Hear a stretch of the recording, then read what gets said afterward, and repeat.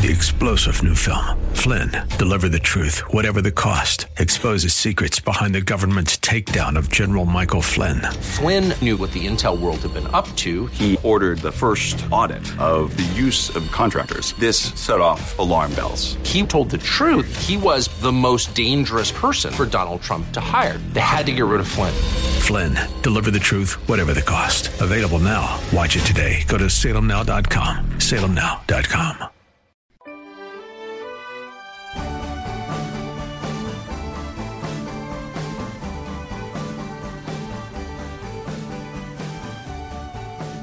Welcome back to The Common Good, AM 1160, Hope for Your Life. Alongside Aubrey Sampson, my name is Brian Fromm. So good to have you with us on a Friday afternoon. Looking forward to a good weekend. Oh, some resolution for you, Aubrey, by the way. Oh, what? So Saturday, tomorrow, we have some of Carrie's family is coming over to our house because Carrie's brother and sister-in-law and my nieces who now live, they moved from Chicago out to Long Island, New York.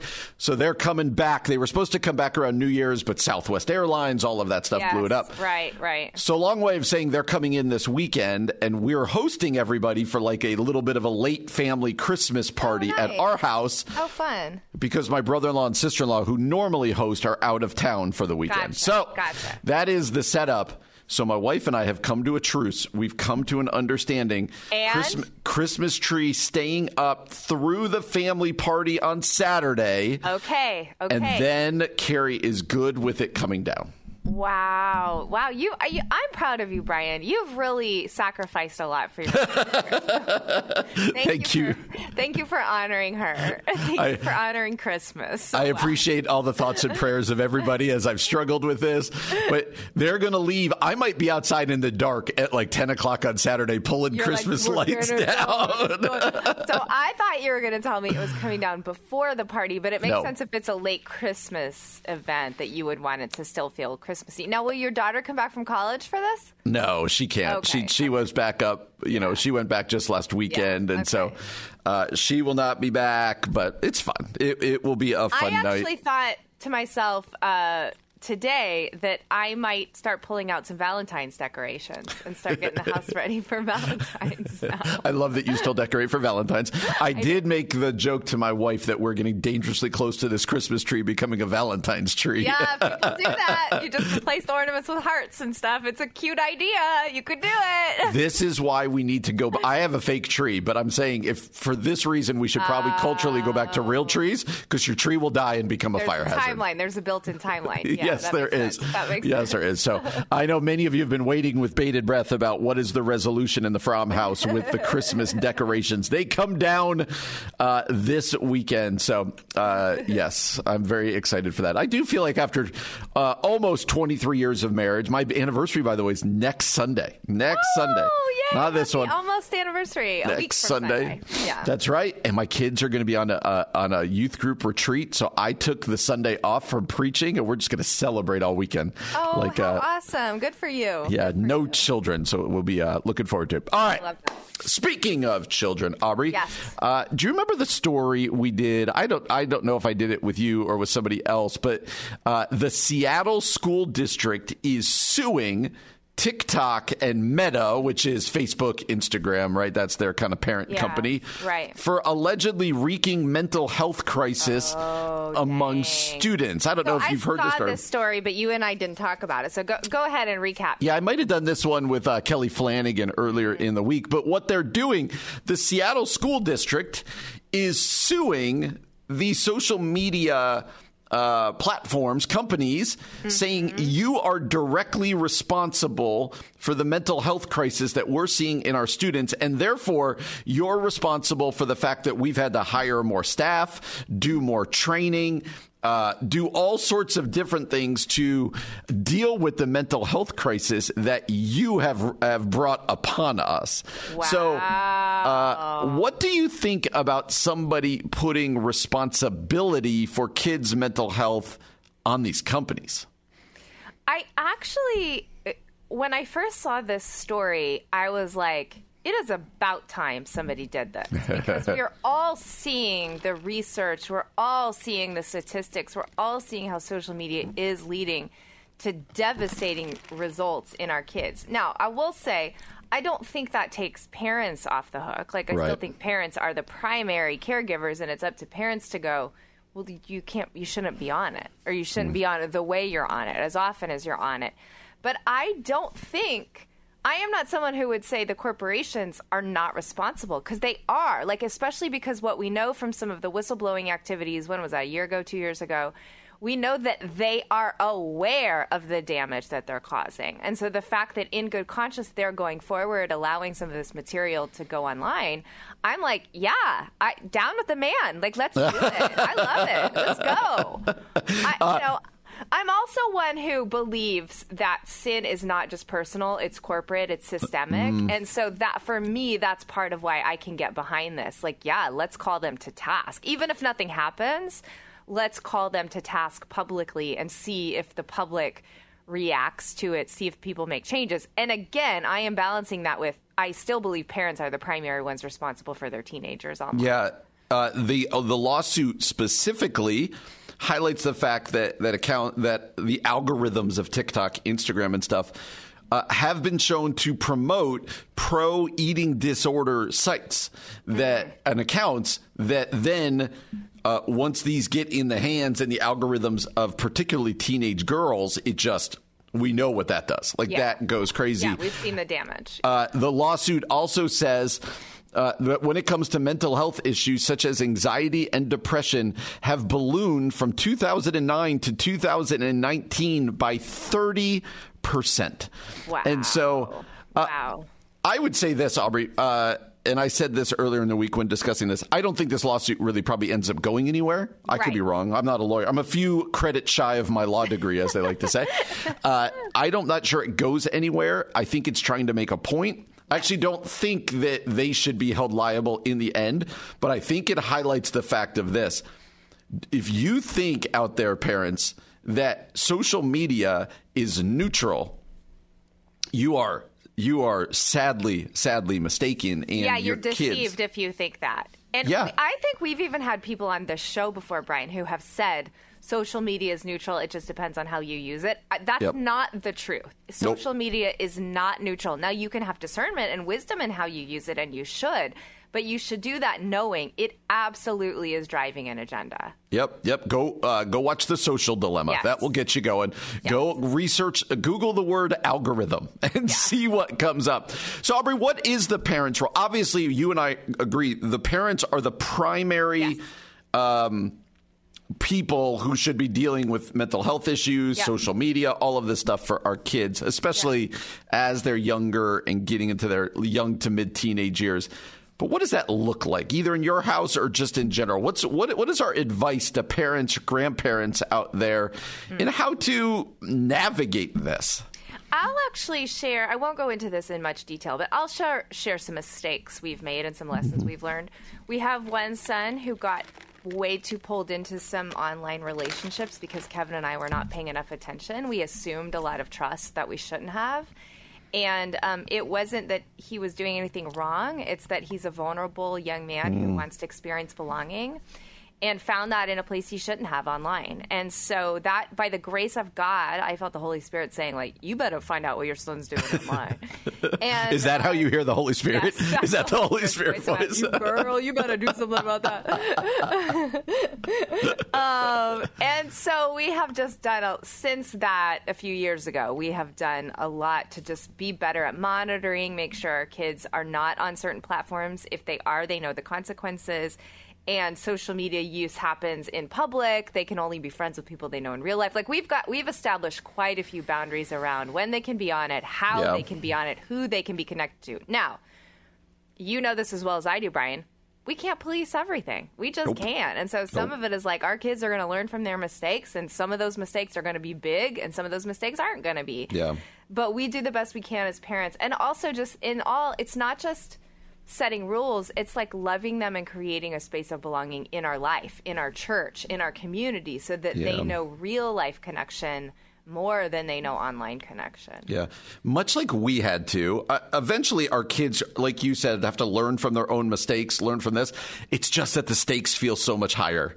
They feel so much higher than when you and I were kids, and we could like make our mistakes and nobody else knew about them, or just our parents knew about them. Totally. You've got to know what your kids are doing with their phones. You've got to put the parameters up there. Carrie and I were just talking about this because here's the other thing, Aubrey.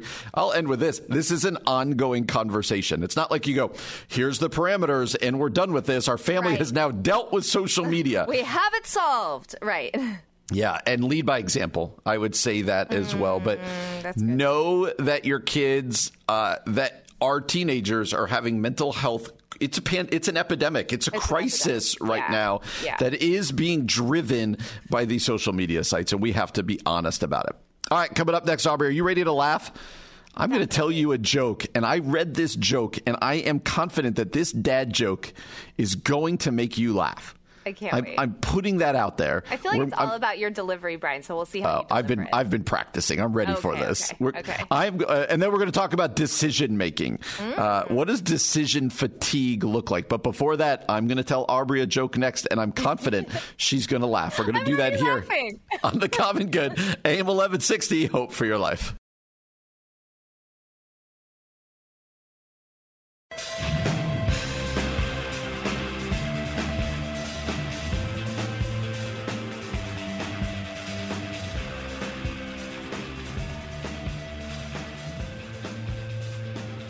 Welcome back to The Common Good, AM 1160, Hope for Your Life. Alongside Aubrey Sampson, my name is Brian Fromm. We like to tackle a lot of difficult subjects here. We just finished talking about our teenagers' mental health. That's a big deal. Yes. We're about to talk about decision-making and decision fatigue. Later on, I want to tell you a story of something in my life that just created all this anxiety the other day, and I want to just kind of share that. But Aubrey, we also like to laugh on this show. We're going to do a top 5 list later in the day. That's what we do on Fridays. But another way that we like to laugh on the show is that I find the worst dad jokes in the world, and I'm confident that Aubrey will laugh at them. Yeah, and Aubrey, you make me laugh pretty consistently. I think I found the dad joke of all dad jokes the other day. You built this thing up, so this better be good, Brian. Here's what I would say. When I read this one, I audibly laughed, and that does not normally happen. It does not normally happen. So, okay, all right, I'm ready. Okay, I did set this up purposefully. I wanted to set the bar high. You have set the bar really high. All right, here we go. This is dad joke for the day. Okay, Aubrey, I got you already. I'm already laughing. So Sylvester Stallone said he wants to make a movie about classical music. He says, I will be Beethoven. Jean-Claude Van Damme says, okay, I'll be Mozart. Arnold Schwarzenegger says, I'll be Bach. I got you. Oh, man, that's pretty good. Only pretty good? I love that one. Where's this going? It's going I'll be Bach. I'll be Bach. That's good. People need to know their classical music if they're going to get that joke. Yeah, that's true. That's kind of an academic joke. Like you You're have welcome. you have to have a high intellect for that one. I'll be Bach. By the way, you and I haven't been together much this week. I didn't tell you. This is very random. I just happened to see a picture of it. Last week when my daughter was home, we did all sorts of like fun. We didn't go anywhere. So we went, we went to a Blackhawks game. We went out to dinner. We did an escape room. We went roller skating. No way. On New Year's Eve. Did you go on roller skates? Yes. Okay, and it's this place was packed with little kids. And here's my son is like bigger than me. We're roller skating. It was very funny. But then last Friday, you ready for what we did? Yeah, ready. We went to Costco. Ate lunch there for cheap, and then played hide and seek in the Costco. You're the best family ever. Are you kidding me? No. All your family did that? Brian, yes. You win a dad award for that. It was borderline awkward, but it was really fun. Were you like grocery shopping, or were you just like, hey, let's just play hide and seek? It was meant to be lunch and hide and go seek. A cart ended up being filled by my wife and daughter for her dorm room, but that was not the intention. It was probably their intention. You went for lunch and hide and seek. Yes. Okay, this is the best story I've ever heard in my life. It was really fun. It was really fun. Good job. I love that. Good job. I just happened to be going through my phone to read that joke, and I saw the picture of me finding my daughters and them looking all angry. I need you to text it to me, please. I would like to see that. In Costco. Okay.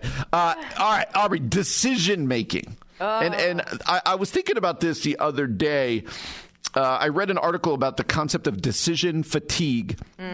When you're just worn out making decisions. Let's talk in general. Are you, this might sound weird to some people, but are you good at making decisions?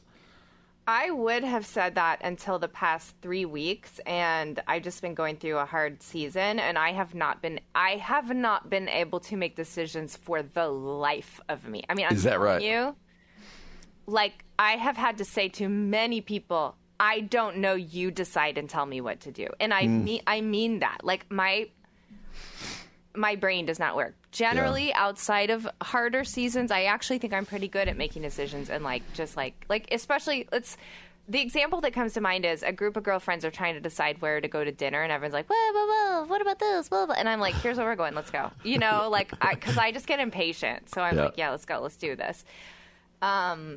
What about you? Are you a decision maker or not? So before I answer that, I would say I think you make an important point that there will be seasons of life where you got to give yourself grace. Yeah.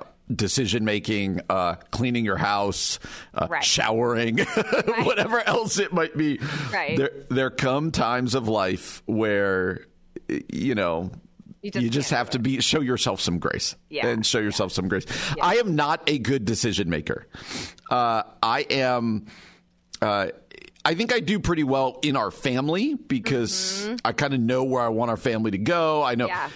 I've told you before, I'm an overthinker when it comes to decisions. You have told me that. Yeah. I'm an overthinker. I'm an overanalyzer. I like to look at every angle and then look at every angle again and then look at every angle again. Yeah. And it can become, what's the old saying, paralysis by analysis. Right. It's just going, gosh, come on. And therefore, when people who are more quick movers around you, you really frustrate them. Like they're like, just do something. Yeah. Whereas people who, you know, I used to, one of the pastors I used to work for, he used to describe, I think he's grown out of this, but he used to say he was ready, fire, aim. Yeah. Like it. I feel like Kevin's, although he's grown out of this a lot, but early on in his leadership, he was ready, fire, aim, or like building the airplane while it's flying. You know, that's another way that's a good metaphor. That. Like, it's interesting because I do think of myself as a pretty good decision maker. I definitely don't overanalyze. However, I am big on Strengths Finder. Input is one of mine, and I really like to double check my decisions with other people. What do you think if I make this decision? Yes. Give me some feedback on this. That's very important to me. Sometimes I think it's that I don't trust my own decisions, or like you're saying, because I know I don't analyze every single angle. I'm want to be aware of the ones I've missed. And so I do tend to need someone else to tell me that's a good decision. That's right. Made a good decision. Sometimes it gets highlighted for me this way. I was telling you off air, I had a great lunch. I call lunch meeting sounds way too formal. I had a lunch yesterday with a mutual friend of ours. You had a lunch date. Yes, another pastor. And it was wonderful, and he was really helpful. Our church is facing some major decisions in the next year, and I was telling him about them. And he goes, I hope you don't mind me doing this. And he started going, you should do this. If I were you, I would do this. If I were you, I would do this. And I'm sitting there going, man, this guy's brain works differently than mine. Because I'm like, we could do this. Let's talk about it at next week's elder meeting. And then the following elder meeting, we should revisit this. And then and there's value in both. But I guess what I want to get at is, particularly people who have trouble with decisions, whether it's personal decisions, whether it's work decisions, family, whatever else it might be. So the ready, fire, aim is not helpful. But I've described myself as ready, aim again, fix check the gun again, aim again, and finally you fire, and everyone's like, that deer left a long time ago, right? You missed the deer. Yeah. So what do you do, particularly for people who get uncertain about decision making. They just get in their own head. What's a healthy way to become a better decision maker? This is where I think the benefit of having people who aren't like you on a team or in your family or whatever is so helpful, because you can go to the ready, fire, aim people and go, hey, I'm struggling to make a decision here. Can you help me? Mm-hmm. And then sometimes I think even if you don't make the decision they make, sometimes just hearing the option, you kind of go, well, no, this is what I want to do. And it either like reassures you, or you just do the decision they say, and you're like, fine, I'm not a good decision maker, so someone else is going to be just that do it. for me. Yes. I also think, there are experts on decision making, right? Some of it is just like, okay, what's the next right thing I need to do in this moment? I'm going to do that.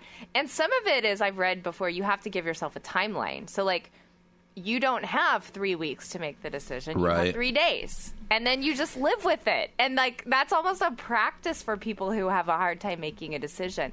But I do think it's actually really wise to think through the different scenarios. Yeah, there is a middle ground for sure. Yeah, to get opinions. But if it takes you to that analysis paralysis place, then obviously, especially if you're like in a leadership position, that's kind of tricky. Yeah, I'm less at this part now than I used to be. Yeah. Like the same way you said your husband is less ready, fire, aim. Right. I really like the build the airplane as you're flying. I think we get older and we get more towards the middle. Like we figure this out. It's true.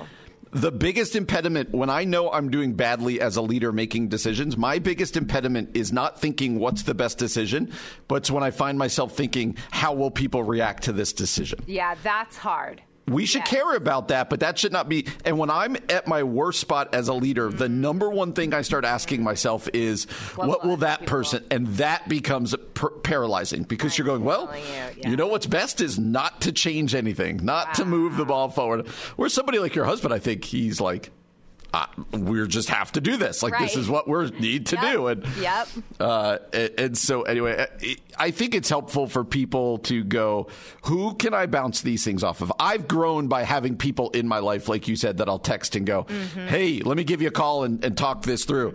And by the end of that conversation, they will say to me, you should do this. It doesn't mean I'll do it, but it's like, okay. Like having an advisor is helpful. Exactly. Yeah. I like advising people. I just don't like the pressure of being the one that have to pull the trigger. Brian and I will be back again on Monday on Martin Luther King Day from 4 to 6 p.m. For Brian Fromm, I'm Aubrey Sampson, and you've been listening to The Common Good on AM 1160. Hope for your life.